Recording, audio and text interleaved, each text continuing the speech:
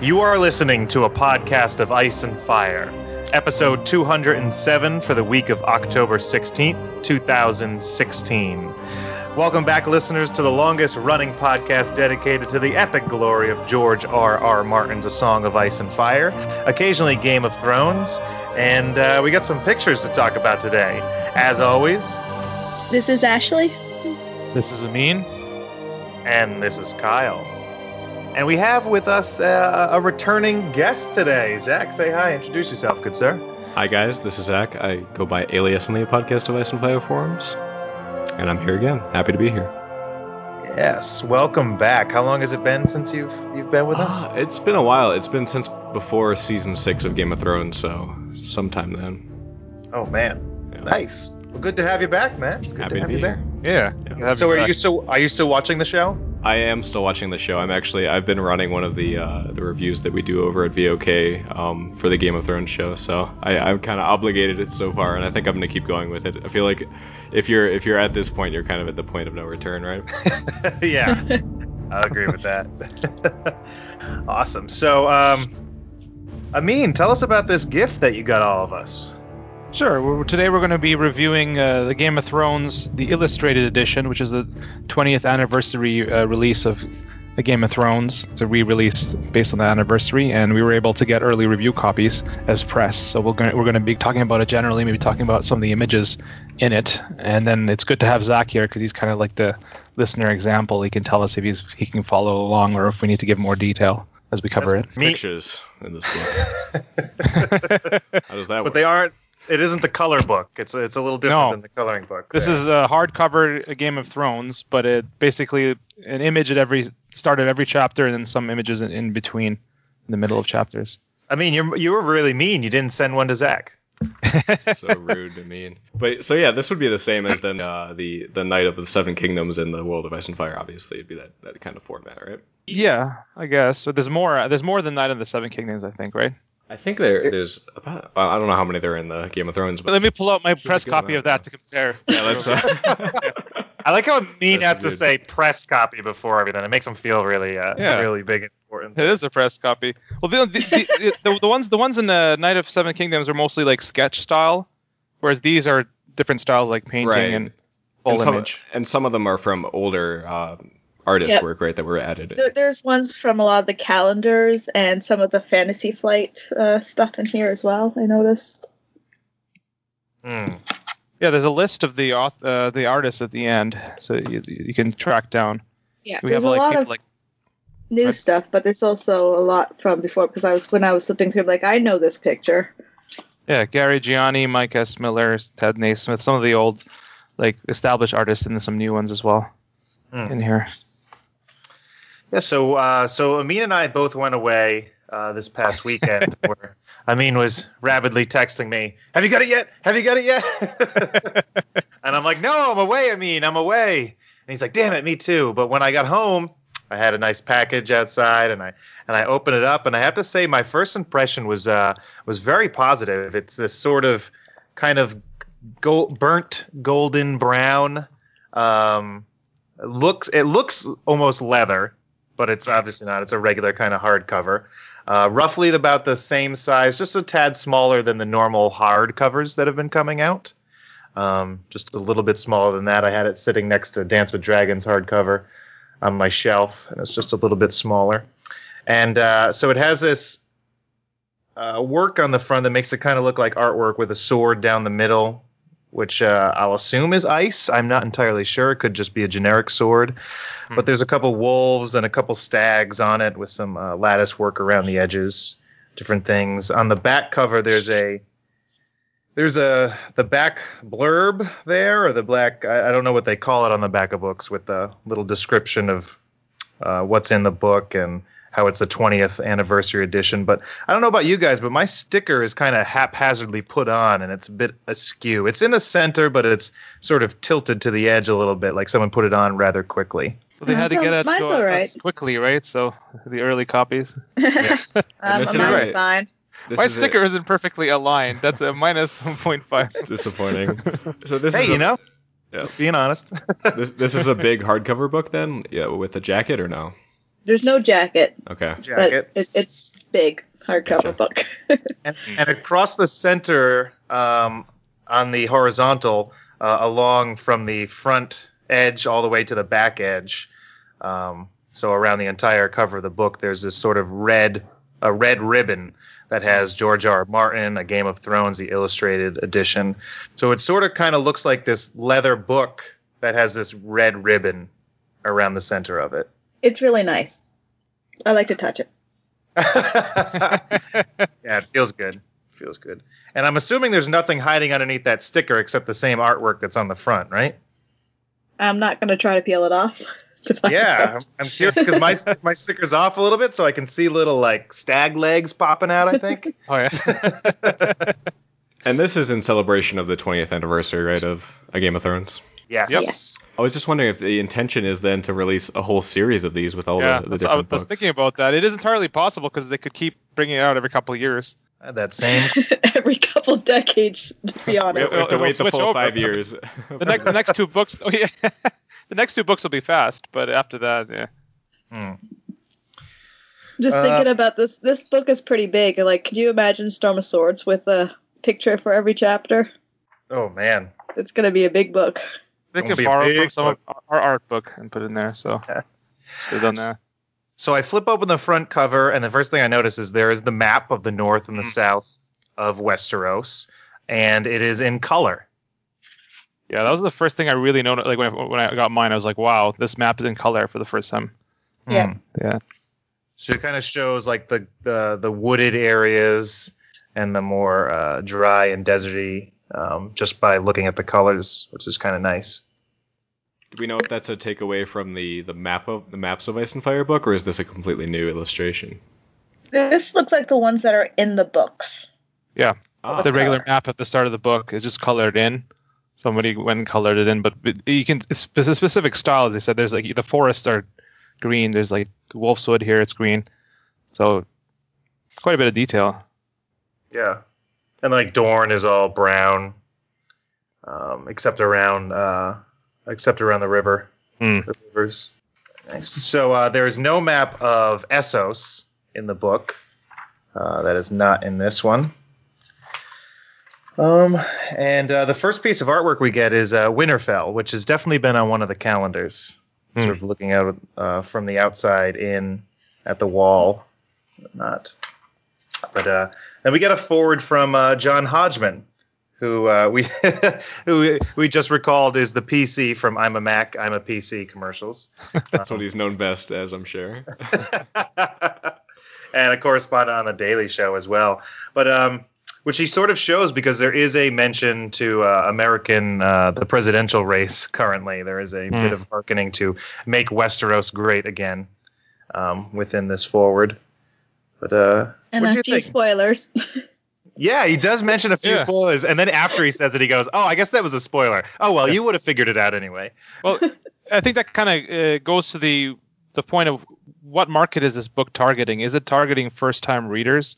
I don't I think it guess is. not, but I hope not because Some of the images are spoiler filled. Like for example, the chapter when Ned dies, like it shows him getting beheaded in the middle of the chapter before that comes up.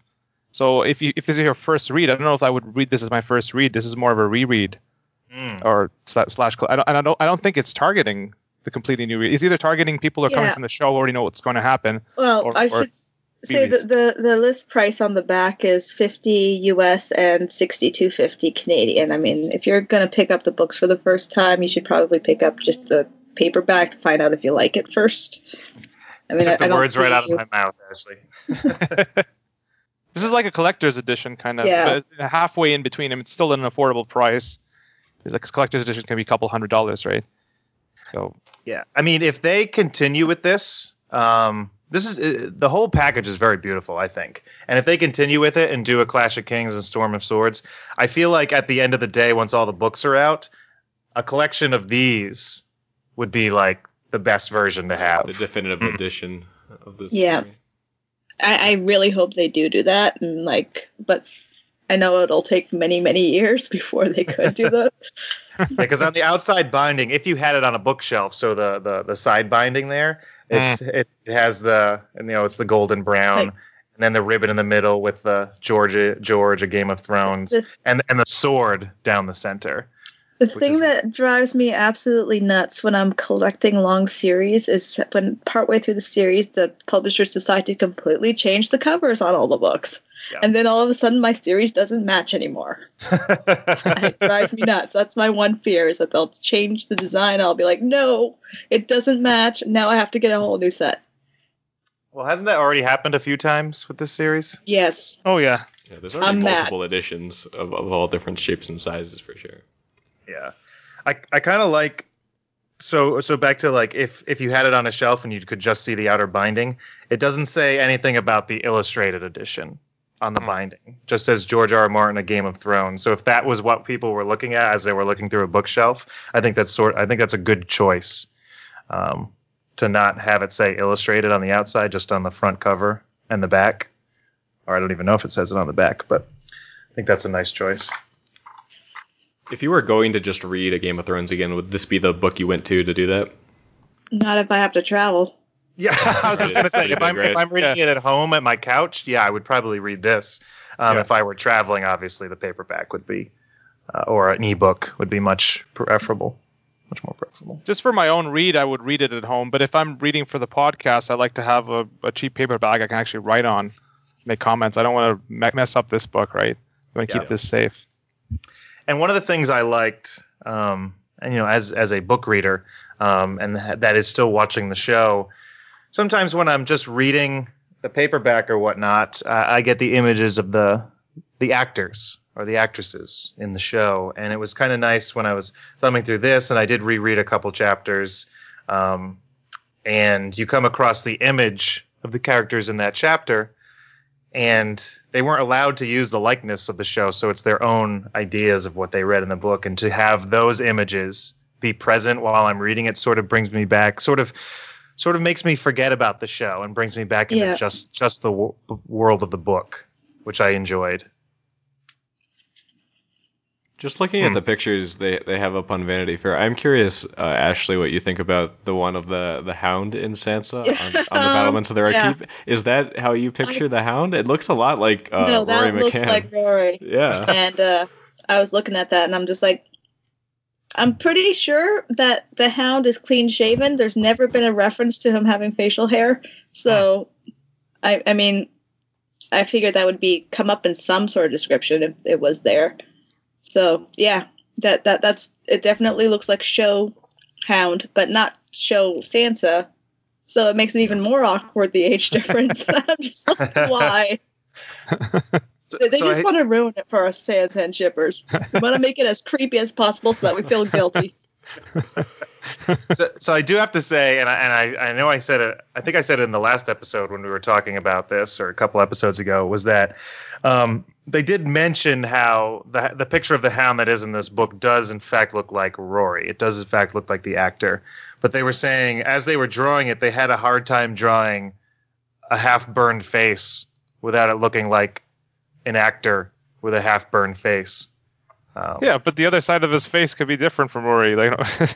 Isn't the image just half his face? Isn't it a profile picture? I'm not actually looking at the image. Where is that? Yeah, it is profile. But I mean, there's plenty of fan art out there that make the Hound look like the Hound. There you go. Well, I'm just saying what they said. Okay. So it looks like the images at the start of each chapter are black and white for the most part, and then the color ones in the middle. I'm trying to see if there's an exception to that. So, I mean, there's a picture at the start of every chapter, right? Yeah.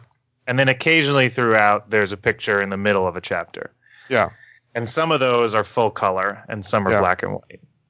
But the majority of the pictures in the book are black and white. Yeah. Looks like it, yeah.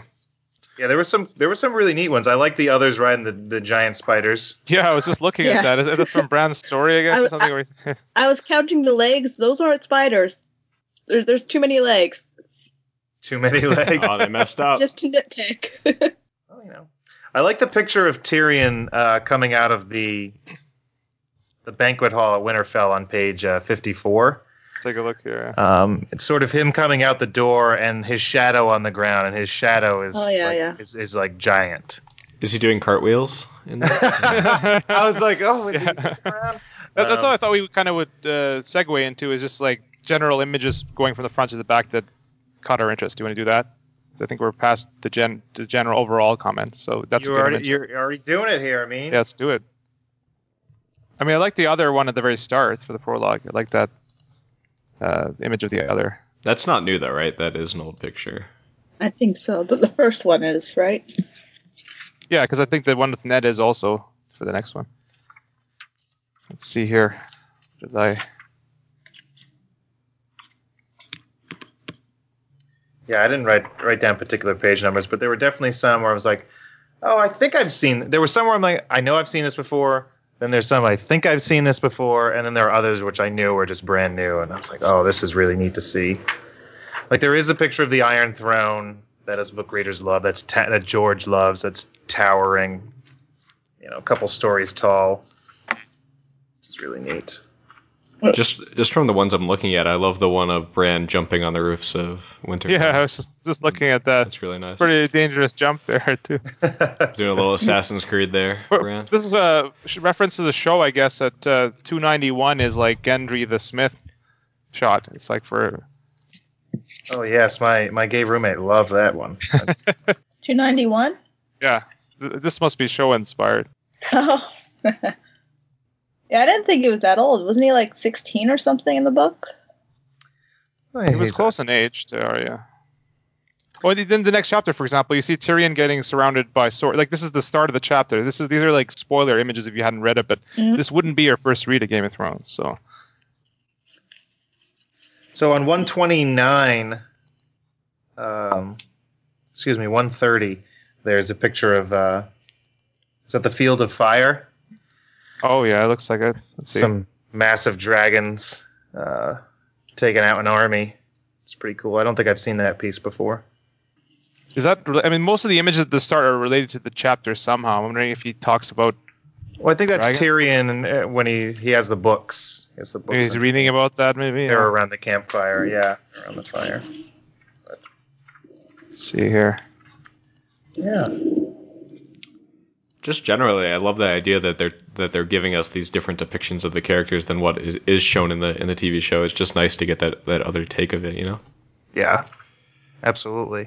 And there's one right before of Ned walking up to a chained and leashed lady with his sword out, and I'm like, oh, when I saw that one. Go to page 707. Definitely a different take on Shay and Tyrion, maybe. Oh, yeah, I made note of that. I was like, not necessary. There you go. Give us detail. Give the listeners. There's a lot of body hair. I wouldn't say there's a lot of body hair there. Yeah, don't body shame him. I know, he's got some chest hair. He's got a happy trail going down there. Come on. Nice. Yeah, it's overall. Amin, how many lemon cakes? Going for the target audience, which is fans of the books that have already read it, I would give it 4.5 out of 5. It's really good artwork, good for there, and for the collectors, because what other edition could you really want at this point moving forward, unless you get your hands on the actual first editions?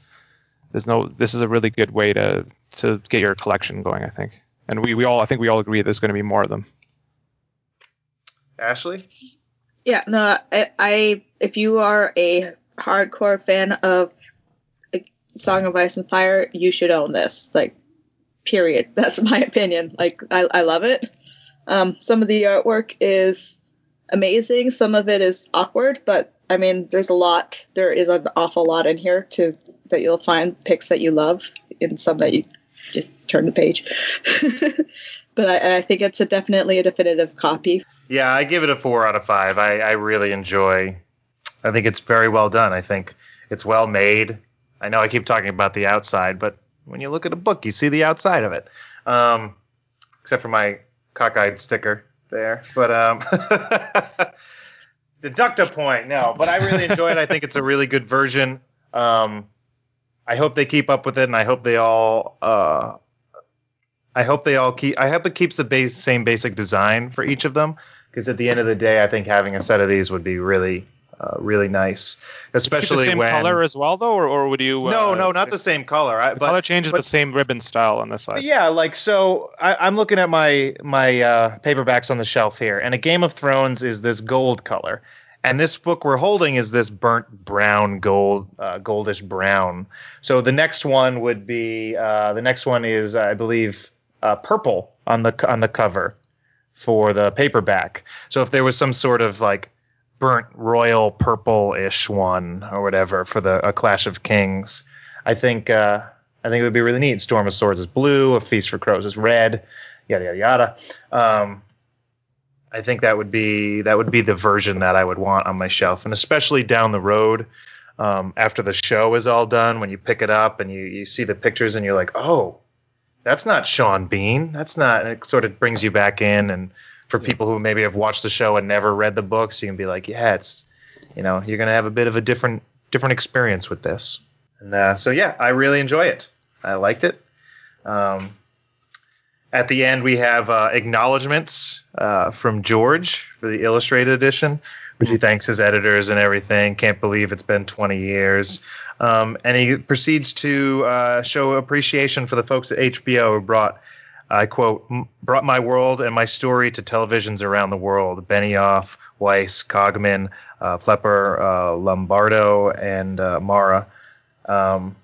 Introducing millions of new fans and readers to the Seven Kingdoms, and earned us all a shelf of shining golden Emmys in the process. And then he goes on to thank the cast, and he lists almost all the major players from season 1 in there, and the rest of his cast of thousands. After that, he thanks Roy Dotrice, yes, for bringing his characters to life, who played all the roles on the audiobook. And it's pretty nice. I like that at the end, too. Hey, thanks, Rhea, as well. Rhea Golden, I think we met before at Comic-Con. Yes.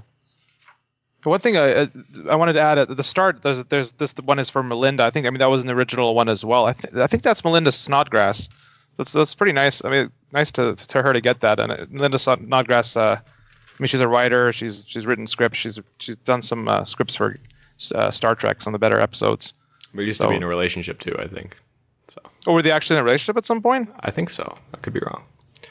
Well, that's another plus for her if she did. Well, it could be. I don't know either. So, did you ask him when you met George? You met George. I did not ask him that. Did you date Melinda Snodgrass? Yeah, my bad. Set the record straight here, George. I did ask him what he thought about the fat pink mast in the Samuel chapter, and he said that might have been a mistake. So that's good from George. The editor put it in. Yeah, not his fault. So you guys would all have bought this 100%. Yes. If you had the choice. Well, if I wasn't poor, yes. Right, that's the trick.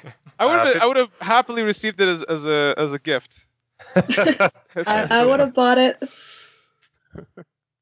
$50 is a hefty price, but can you really put a price on Game of Thrones? Yeah, I would skip a couple meals, and then he can. Yeah, I would say that not rolling in money myself and already having like 3 separate editions of the stories already, I'm not going to buy this immediately. But when there is a complete edition, I think that there is a good chance that if I can afford it, that I will definitely pick that up. Yeah, I don't think it's a necessity because there isn't much new. There is some new artwork, but it's what is it, like 50-50 with old and new artwork in there? I didn't do an actual count, but so there isn't much new material in here. So for those who are, don't have extra funds, probably not the first thing on the list. But if you're looking for a nice gift to give somebody who loves it or whatnot, I think this is a really well-made package. Absolutely. And one more thing, I guess, about the book is there in the appendix, it has the major houses. And it does have, I want to say, is this original sigil artwork? I believe it is. That was one thing I was looking at. I was like, yes, not the show version. Yeah. It has a shield with their sigil above each house. And that, yes, as Ashley said, they are definitely not the show version. And they are pretty neat. I have to say that the son of House Martell looks a little sad. Yeah. Sad son. It looks like a sad sun. All like the rays at the top of the sun are all small. It doesn't have a face on it this time. I think there's another one that had a face in the coloring book. So yeah, it looks like a very sad sun. I'm a little bummed about that, but and the dragons of House Targaryen look very serpentine. This is closer to what they actually are. Martin's dragons, I think, are like this, right? Wyvern. Yeah, they're wyverns. But I thought I read somewhere where the sigils came from, like the artwork, if it is like the original. But I cannot remember where the acknowledgement was. Is it wyvern because it doesn't have forward like the arms or the wings? Actually, there's no like set of... wyverns don't have arms. Right. I think George even talked about that. He was like saying like the way they would evolve, it would make sense this way, that the arms become wings. They wouldn't have an extra set of limbs, so that's why he did it like that. Do they have arms as well in the show? No. I don't think they do. The wings are their arms in the show as well. Yeah. Okay. So staying true to it. I'm just so bummed about this sad House Martell son. It's so droopy looking. Oh, if you had a spear going through you too, you'd probably... Yeah. But I mean, there's a more defiant son as well. He could be a defiant son, right? So. Oh man, and the House Tully fish looks pretty. Looks like he's having a rough day. Looks like a floppy fish. Yeah, this fish has a frown on his face, man. He is like, oh, my house ain't doing so well. Yeah. But they feel really medieval, though. Yeah, but the House Aaron, the House Aaron bird is very detailed. That doesn't feel very medieval. Well, I mean, like, it's not when I say medieval, I don't mean not detailed. I mean, it looks very like classic art, that you would find from medieval times. Whereas a television show looks kind of more like a graphic designer. Yeah. Gotcha. And the House Lannister lion looks very like Chinese dragon. Oh yeah, this is Asian lion. Yeah, like those statues you'd see. Yeah, it looks like that. Yeah. There you go. Well, thank you, Penguin Random House, for sending us these copies. Yes, absolutely. It is my third copy of Game of Thrones, and this is one that I don't think my brother will destroy, because that's why I no longer have the other two copies. Don't let him touch it. No. It's a nice one. Somebody tweeted me that this is going to be like their 8th copy or something, because they have the audio book. Well, yeah, if you count the audio book. There's like different versions of it, yeah. Not the others. There's like some other... They have all these different versions, so... So we're going to move on to our longest-running reread of A Storm of Swords. And we are on Catelyn... What's the number? 4. Catelyn 4. Here we go, of A Storm of Swords. Does anyone have a recap of what happened in this chapter? I have a recap. Yes! Oh, thank you. Kyle is saved. Thank you. No problem, guys. Hit us with it, good sir. All right, will do. So, this chapter begins with the funeral of Lord Hoster Tully of Riverrod. Riverlords and Northmen both gather to send him back to the river, clad in the armor and equipage of House Tully. Edmure takes up a bow to fire a flaming arrow at the sail, but misses once, twice, and 3 times. Frustrated, he hands the bow over to the Blackfish, whose aim is true. After the funeral, Lothar Frey, called Lame Lothar because of his twisted leg, comes forward to pay his condolences and requests an audience, which is accepted. Afterward, Robb asks to speak to Catelyn, and they talk of the desperate situation they are in. With a third of Robb's foot lost at Duskendale, Bran and Rickon dead, and Sansa married to the Imp, it's clear how badly they need Frey support if Robb's war is going to survive. Catelyn offers another option, bending the knee to the Iron Throne, but Robb says he will not do that, not ever. At their audience later, Lame Lothar delivers another blow. Winterfell has been put to the torch by Theon Greyjoy, everyone killed but some of the women and children. With this fresh wave of grief weighing him down, Robb asks for a swift end to this parley. He agrees to renew the marriage pact with the Freys, this time with Edmure, to be married instead, and that Robb will attend the wedding himself and apologize for insult made. Edmure is recalcitrant at the prospect of marrying a woman he has never met or seen, but in the end he agrees that he will do this to make amends for his follies. That's the chapter, Catelyn 4. Nice, thank you. Well done, sir. Thank you. Done. So I gotta say, this is one of those chapters that I remember. I often think about because the image of Edmure missing the shot several times, and then the Blackfish nailing it is one that has stuck with me since I first read this book. Well, it was also the cover of one of maybe the first edition or one of the earlier editions was the cover, like this funeral scene of A Storm of Swords. I remember that copy. That's right. I think even outside that funeral scene, there's something so tragic about this whole chapter. It feels like darkness is caving in and all around the Stark and Tully alliance. You know, every piece of news that they get is just another blow, and I think that image of Robb standing with his sword drawn with nothing to swing it at is just like the perfect representation of his whole reign. Mm-hmm. Win every battle, but he's still losing. Right. Just desperate to can't flail win out, some battles with swords. Yeah. And now he's fighting.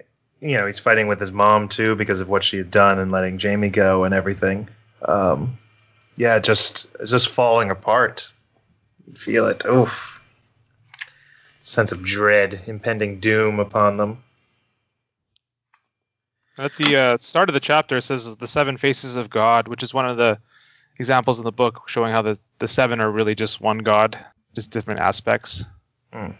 So since he's one of those mysterious Robert's Rebellion characters, and we never really hear a whole lot about him, what do you guys think that Hoster Tully was like? What do you think that his general character was? And is he deserving of such an honorable end?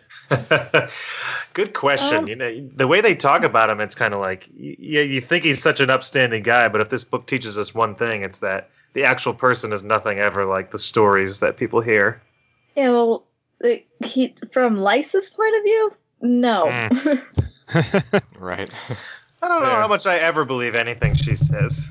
Well, that was before she went cray-cray, right? So I feel like, you know, like his, you know, expecting her to be more like Catelyn constantly just ruined her. And remind me who Tansy is again. Well, Caitlin actually thinks that her father had some sort of affair with Tansy, but Tansy's really relating to the late abortion that he made Lysa have. That's what he's talking about. He's like, I'm sorry about that, about the Tansy. So, I mean, that I don't know if that was if it was a usual thing to have like that kind of late of abortion, or they would have regularly just had the child and then sent the child away. It's hard to say what happened in Westeros, like what was more common. Because it was a late abortion, it wasn't an early one.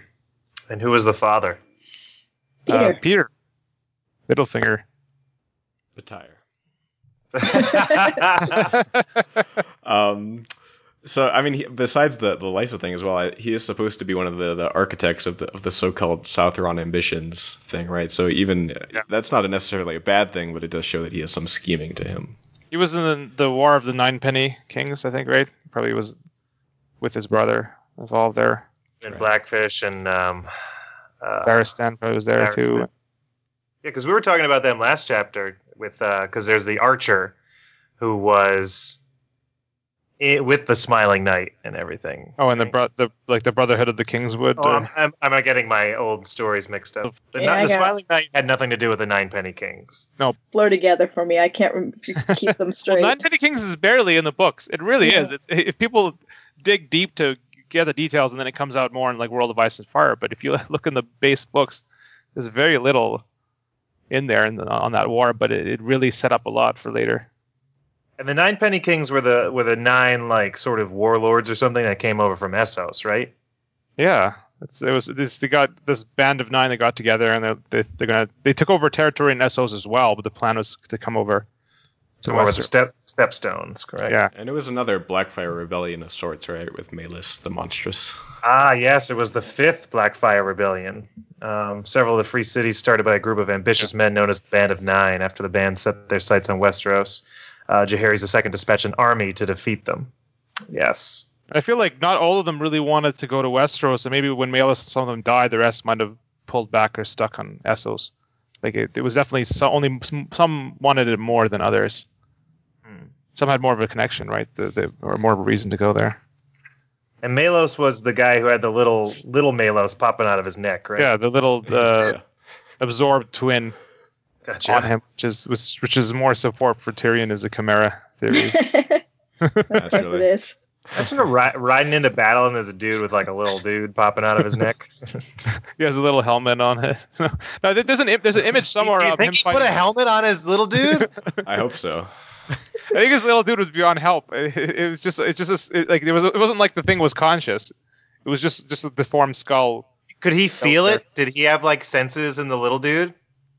Like, so if you hit the little dude, does he feel it, or is it completely like a different set of nervous system? I would think he wouldn't feel it except for like the vibration, because why would his nerves extend into that area, right? Unless his skin somehow extended on top of the. I guess it depends on how separate. I don't know. Somebody asked George if somebody had hit Melis's deformed twin, would he feel? No. I think. My bad, guys. I should have. And George would be like, "This K-Row podcast device is fired, isn't it? Still weirdos again." He'd be like, "Never talk to me again, you guys. Just stop it." There's an image somewhere. If you search Melis, he's fighting Barristan, and you can see it. Yeah, it's up on the wiki page. I'm looking at it right now. Yeah? Yep. He's holding a mace and. Yeah, he's fighting. Morningstar. Can you see the little head there? Oh, you can, right? It's right over his right shoulder there. I can't believe we're still talking about this. This is what we focus on in the chapter. He's said to have consumed his twin in the womb. It's pretty good artwork. I mean, it's pretty good artwork. So. Oh man, Melis won the command of the Golden Company by killing his cousin Daemon, who was determined to reclaim his rightful throne as the last of the Blackfire line. Oh man. So speaking of people with physical malformities, how about Lame Lothar? Thank you for bringing us. Who's in this chapter? Do you guys think of him as kind of like a Richard III kind of character? I think of him more as that than even like Tyrion, who gets that comparison, where he's very manipulative and he plays himself off as this weak person, but he's really very much in control of things and very much sinister in his intent. That's a really interesting comparison. I think the only thing, because he's so well spoken. Well behaved in this, while I'm sure when he goes back to his room he's like, Starks, I hate them all. Yeah. But I guess the only thing I would see different is that Richard III always felt like his own man, if I'm not mistaken, whereas Lothar, you can tell, we know that he's under the orders from his father. Like everything he does is so manipulated by Walder Frey. I feel like he would be a better ruler though than Walder Frey. I don't know. I think he's independently dangerous. I think somebody had mentioned that he is a dangerous character, like more than he seems. So he's not just under his father. I think he seems to be one of the only Freys who can sort of like bite his tongue and play nice. Well, I don't even know if he necessarily hates the Starks, but he just does what's necessary, and he really organizes a lot of the Red Wedding. Does that mean he hates the Starks? Or he's just doing what's necessary. I don't know if he's like actually actively is passionate enough to hate them. I don't know enough of his character to. I guess it depends on the loyalty to his family. Because if his family's scorned by Robb, and getting her as queen, and so if he's truly loyal, if he loves his family and everything, and his family name, then I feel like he would feel very, very scorned by Robb Stark. Yes. But he's very nice in this chapter. Like he's very courteous. And it's great, and you can see it right there because Black Walder can't do anything like that. He can't say a single nice thing. No. So I think they were a really interesting duo that he sends out there. He's like, Lothar, my steward, you could take care of it. I know you can sweet talk them and fool them into coming. And Black Walder, you're there just in case shit hits the fan, I guess, because he's the more militaristic one, the one with the he's more a bad renown. cop. This is the good cop. So he's like, they're a good duo. I'll send them down. Because Lothar, if it weren't for Lothar, I doubt there was probably no other Frey they could have sent to ever get them down for the Red Wedding. Yeah, it's really smart the way he does it. He introduces himself in a very calm and courteous way, and then during the audience he gives this new tidbit that of course was perfectly timed, that Winterfell has been burned, to kind of soften them up. It's very well done. How much do you think Lothar knows about what actually happened up at Winterfell? Because in the chapter here, he's pretending like, oh, there's so much misinformation, and we don't really know what happened to Theon and all this. But do you think he knows everything? No, I think that the Boltons right now are not, like, I don't even think Lord Bolton knows what Ramsay's been up to at this point. Yeah, there's no need. I mean, Ramsay makes those Walders write the letter. Why tell the truth? He just makes them tell that lie. It serves his purpose. Even if they do work with the Freys, why tell exactly what happened? Yeah, the only reason I could see there is because of the link through Tywin, and that maybe like Tywin wants to know what's going up there, and then yeah, I'm not sure. But there's no reason for the Boltons to say we're the ones who burned Winterfell. They can just blame it on Theon and still do whatever they're doing. That's what the thing to do, right? Yeah, true. I don't think it's impossible that he knew a little bit more, and that there was more that was actually planned in the background. But obviously, the information channels are not entirely clear who knows what, and ultimately, as you say, I mean, it doesn't really matter. You could spin it either way, and it would work. There's something we mentioned in the one of the I guess the last episode we talked about the others taking children away, and we're kind of asking why don't they do that with other people? And I think somebody tweeted us or messaged us that there's a common insult: others take you. And that's quite prevalent in this chapter. Edmure keeps saying it. The others take it. The others take you, take his pride, and then take you. I kept noticing it. So that is an insult. It's not like the others kill you. The others take you. So maybe that used to be something that was known, and it just became a catchphrase that people now don't really realize was something that actually happened. Yeah, exactly. That's what I was thinking. Yeah. Ooh, that gives me a creepy image. It gave me a creepy image of how, on our old fairy tales and stuff, there'd be they're all cute, cuddly, but really they have this dark, sinister past to them. If, back in the day, the others, if you left your door unlocked at night, the others would come in and take your children and, convert them over, and how it's sort of how they kind of maybe stopped. They built the wall, and it was forgotten, but it became this old Nan tale, and then that the others took the kids in the middle of the night, and now it's sort of just this thing that parents tell their kids or whatnot, but don't truly believe. But old Dan got the spiders wrong too. It's not actually spiders; it's some other type of. Clearly, they do not have 8 legs. I'm sorry, I don't like spiders. So when I saw them, I just if had they're to like a count spider, the they have a legs. different number of legs. That's something else, I guess, right? There's got to be something other than. Damn it, Ashley! What page is this on? What page are the spiders on, Ashley? I want to see this. I can't remember. I just remember. It's an epic one. It's in the middle. What did I put?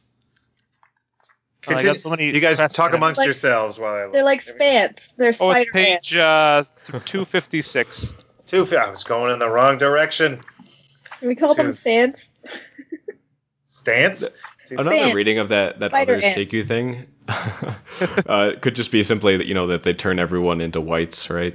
Because they take you in theory. But I like that idea that you propose better, Kyle. Just that idea of this mythology of being stolen. Still, it just doesn't say kill. It says take, right? So it makes it seems like Yeah. they take you. Well, those front legs are kind of coming out of its head. I can't tell. Are they legs or? Antenna. Yeah, it's just other pinchers. I mean, I can obviously see the regular pinchers, and then there are legs coming out of its They're head. like mandibles things. They're spants. They're spider ants. It's just because they're big and their They're heads like are daddy heavy. long legs then, or no? I think those are. Daddy long legs still just have 8, but I mean, if you look at the one in the back one has. Oh, that guy's riding a dead horse back there. If you look at those, that's cool. I didn't even see that. The one in the back, you can't see his little head legs. So are spants the new Zorses? Is that what you guys are saying? No! Burn it with fire.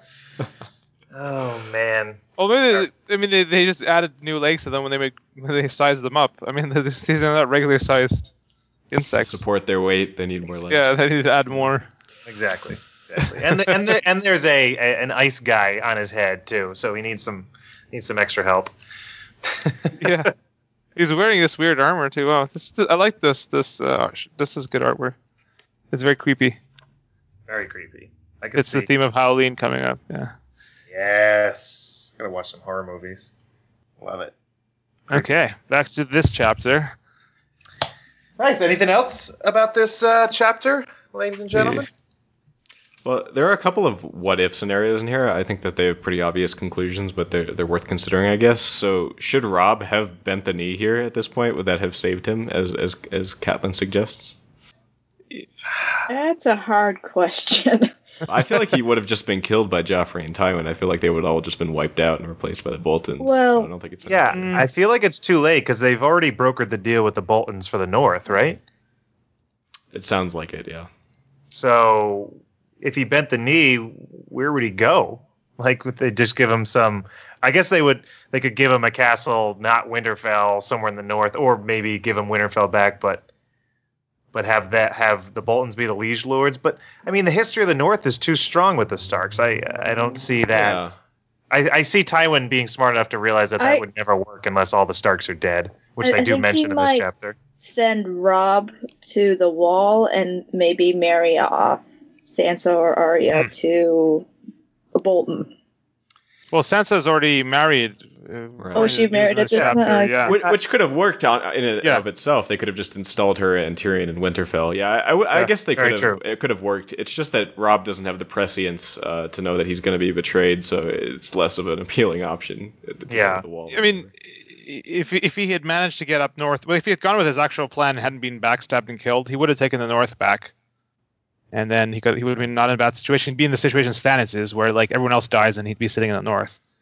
So, other than the Red Wedding, things could have worked out for him. Alas. So you say, Master General. Amin's army plans are always so black and white. I feel like it wouldn't be just that easy to just take them. Well, he would have done even better than Stannis. I mean, like Stannis gets Northern Lords behind him, but if Robb gets back up north, everyone rallies around him. Yeah. That's it for the Boltons. Yeah, I feel like that would have been the only way that he could have bent the knee, is that you take the black and Tyrion and Sansa are now Lords of the North. But still, he brokered the deal with Bolton, so they'd have to like take out the Boltons in order to establish Tyrion or something. They could still do in the long run, I think. Yeah, that would be. Yeah, I could see. That was always Tywin's idea in the long run. Anyways, he keeps saying, "Hey, have a child because you could be the North. You'll come back. The people will be pissed off with the Boltons, and you'll take over." So yeah, it just gets mucky with his deal with Roose. Like he'd have to figure out a different way or something. Weird. Yeah, interesting. What's the other hypothetical there, Zach? The other is, so they mentioned that if they had traded Jaime for Sansa, they could have wed her to the Knight of Flowers, is what Robb says. I assume it would have to be Willis, and they could have gotten the Tyrell alliance. Would that have worked? Would that have played out as they hoped?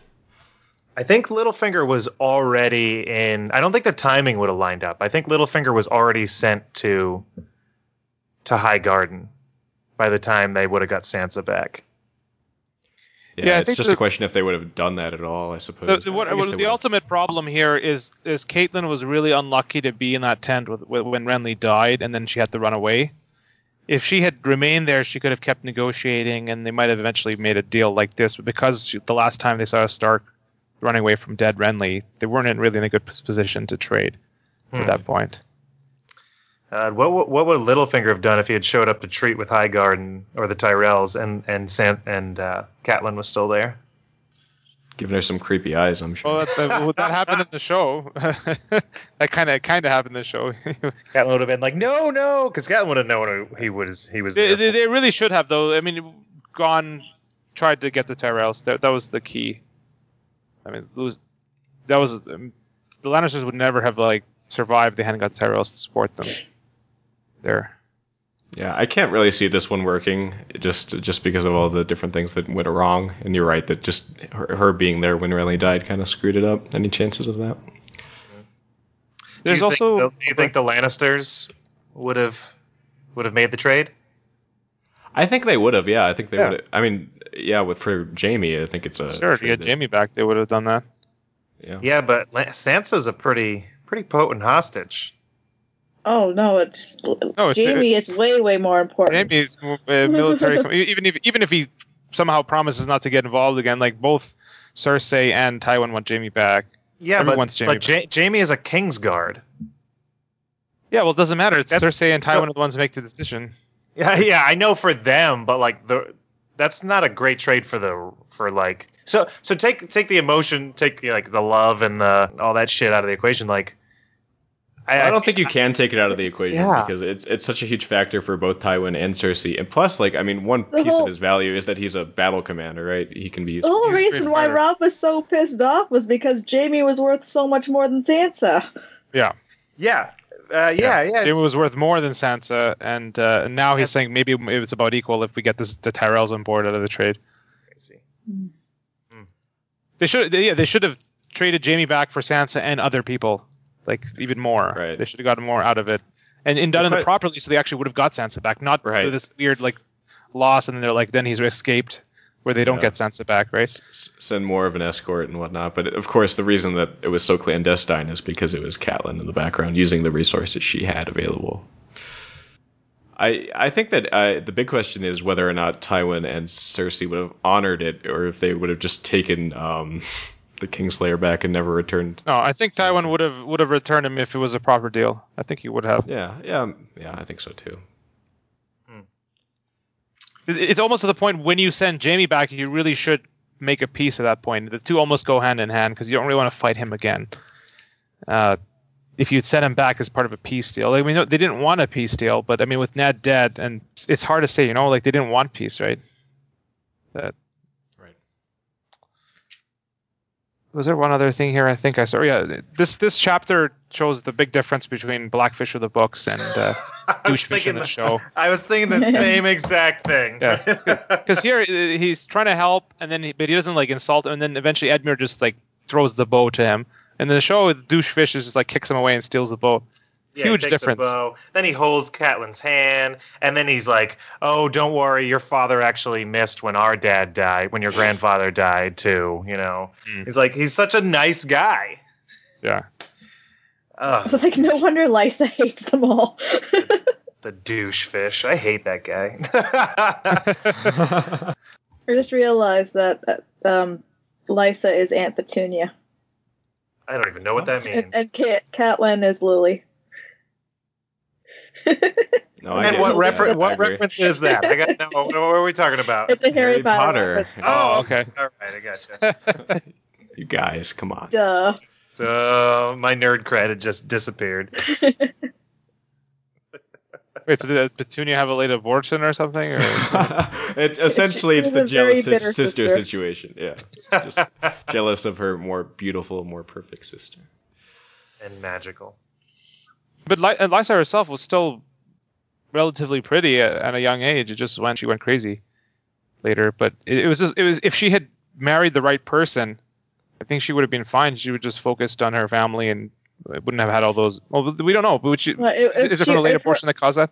That's what we suspect caused her to not be very fertile and have all those problems and all those problems. So Hoster really should. I mean, I think because Peter was the father in particular, maybe that's why he had the late abortion. Where in reality, he should have just had the kid, fostered the kid out, and then Jon Arryn would still have to marry her. There's no real difference between having a kid and having a late abortion. He knew what would happen.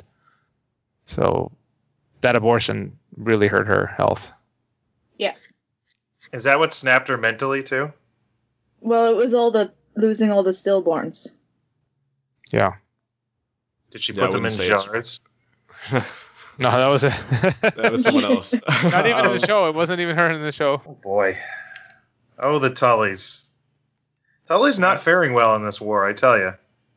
No, not doing so hot. Yeah, that whole funeral pyre scene is just basically the family going down. It's being weighed down and going underwater. And Robb says, "I am not dead yet, mother." Right. So let's see. In the books, we have Edmure is alive but prisoner. The Blackfish is missing, and Catelyn is undead. Those are those are doing kind of okay. They're all back, sort of. And none of them have any. Oh, none of them have any children. Yeah, we got the Stark children. What am I talking about? Oh, Edmure has a. I don't know, is this child born yet, or is she just pregnant? I think she's pregnant the last time. I think. Yeah. Okay. Yeah. And they did choose I think they chose a pretty girl for Edmure because they didn't want him to like reject her and then ruin their plans. All part of the. Want to get the floppy fish. The floppy fish. Hey guys, just had sex. What's going on down here? Oh no. I think one of my favorite memes after the Red Wedding. I have a crack theory. Okay. What if she was already pregnant and that's why they wanted her to be with him so that they could say that she was having his baby? Could be. It would have to be really early. Like how early can you tell? Back then, like how early does the morning sickness and things begin? Because I imagine those were the signs, the first signs that gave it away back in that time. I don't know. I think they probably wanted to try to get an actual Tully out of him, just so there's no. If you're doing all this manipulation, just at least get a real Tully out. Don't have like this other second. I mean, yes, that could happen, but they had so many daughters, they could have subbed another one in. Get a real Tully. Just saying, it's really unlikely for the first and only time that she actually got pregnant. Well, but that's the I don't know if this is real Martin genetics, but everyone seems to see it that way. If it's like this is your fertile garden and it's the first time you're gonna have a kid, like right away. I don't know that it doesn't mean it's true. They seem to view it that way. Hey, sometimes it only takes one try. No, but wait, what family is she from again? Because some of them are more fertile or something, right? It's from Rosby. Oh, I think all the phrases are just like that. Yeah. Just like, yeah. Well, that's at the very end, or they're talking about. I mean, Edmure doesn't want to accept, and then they're all like, "No, you got to." Blackfish is like, "I'm the last man in the Seven Kingdoms to tell someone they must be wed, who they must wed, but you got to do something to make up for your mistakes." And do you think he's sympathetic in that, and Edmure, wanting to be able to choose his wife, or is he just being difficult? No, I think he's. What do we think of it? I think it makes sense. I mean, it makes sense. Pressured into this, and then that's what Edmure's final line in the chapter is like, "The others take you all very well." The others take you all is one of his last. There is generally two camps with Edmure, though, that people feel bad for him and feel it wasn't really his fault with the Battle of the Fords thing, and people who just can't stand him and think he messed everything up. So there seems to be another reason why he did the Fords. I mean, one was he was trying to maybe show off that side of his nature. But it also could have been he didn't want to see his father die, so he needed an excuse to leave. Yeah, we get that, yeah. Didn't want to be there. And he feels bad about that here. Ultimately, that's Robb and Blackfish's fault for not either telling him or getting someone to stop him. You have to be responsible for what your men do. So can't leave him in the dark and expect him to behave. Yeah. All right. Here's a random fact I was just looking up from the Ninepenny War of the Ninepenny Kings. It's where Hoster Tully became acquainted with Lord Baelish, which led to him subsequently taking in Pattaya as his ward. Yeah, I think he might have saved him or something, or some sort of favor was generated that he then returned the favor by taking him in as his ward. So then that war has the consequences now. That's what it is, man. History. I love it. One thing just leads to another. Keeps on telling the story. Very cool. All right. Anything else in this chapter? That's all I got. Yeah. Nope. Awesome. Well, any news, Amin? Or is that it for today? I think that's it for today, yeah. I think wonderful. Well, Zach, thanks so much for joining us. Thank you, guys. It was a lot of fun. Nice. Is there anywhere our listeners can find you? You working on any projects you want us to know about? Nothing in particular. I am one of the curators over at VOK. So if you've not checked out Vassals of Kingsgrave, we're doing our own reread of A Song of Ice and Fire, as well, a linear reread where we try to do everything chronologically. I'm not personally on that too much, but I'm a big fan myself, and I think you guys would like it too. So yeah. Very nice. That was what was interesting about that sticker on the back of that book. It shows George's Twitter and his other sites. I don't think that's been on other books like this or any of his other works, that it has like his Twitter on that sticker. Yeah, I saw the Twitter and I was like, oh, damn. All right. At GRRM Speaking, if you're unaware, that is his Twitter. That is George himself and his people, I guess I should say. Yeah. His minions. Wonderful. Well, thanks for joining us, Zach. It was a pleasure, good sir. Yeah. And to our listeners, thank you so much for tuning in again to the longest running reread of A Song of Ice and Fire. Make sure you follow us on Twitter at APOIAF and Facebook at A Podcast of Ice and Fire. Join the forums. They're always hot and popping. And we'll see you next time. See you next time. Bye. Bye.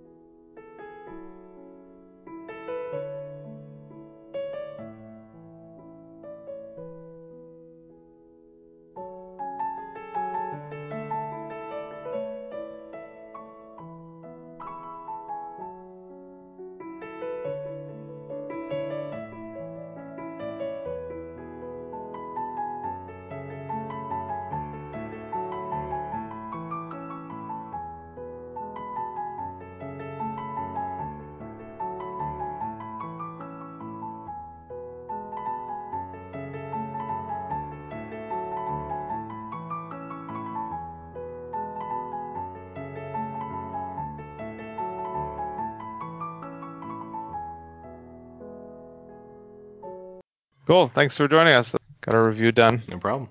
It was fun. Boom, hit and stop. Awesome. Cheers. Yeah, thanks for joining us, man. Yeah. Thank you for inviting me.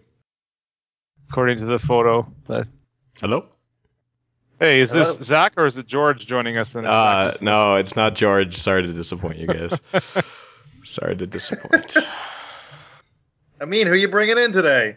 Alias from the forums. I don't know if you've met him before, Kyle. He was on here before when I think it was Mimi's episode. You've been on here before, right? Yeah. I play fantasy football. That would be how you know me, Kyle. I do the recaps. Yes. So.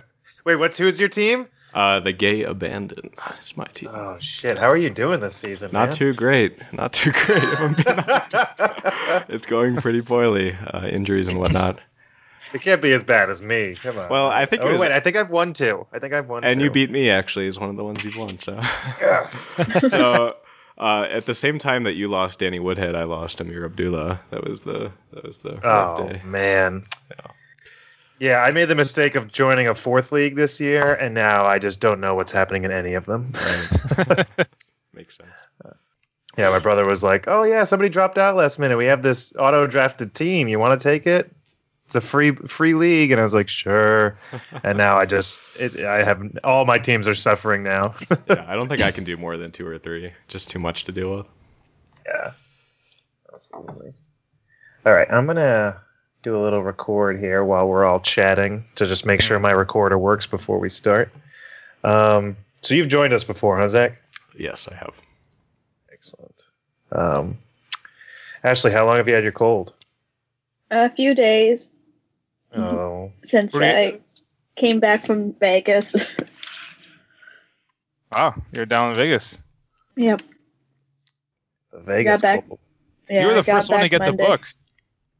That's good because I wouldn't have even known it was coming.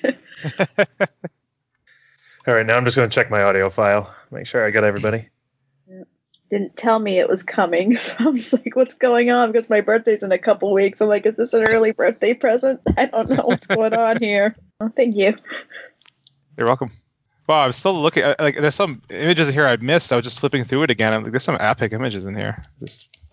Sorry, I'm totally not paying attention to you guys right now. I just try to... Okay. So what exactly is the nature of your guys' review? Are you just looking at the pictures, or did you reread? I'm not sure. Probably just discuss the pictures. I haven't some comments as a whole that I'll make, but I mean, I read the foreward. Right. I read that too. Who's that guy that wrote it? That's what I wanted to look up. Thank you for reminding me of that. John Hodgman. I was looking up our fantasy football stuff here. Abandons. Oh, we're both in the feathered hat division. Yep. Oh man, you're hurting at QB, huh? Oh yeah. Your team is playing with abandon. That's why. Exactly. We're just having fun out there.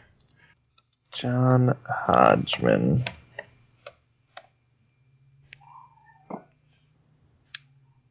Oh, this guy looks so familiar.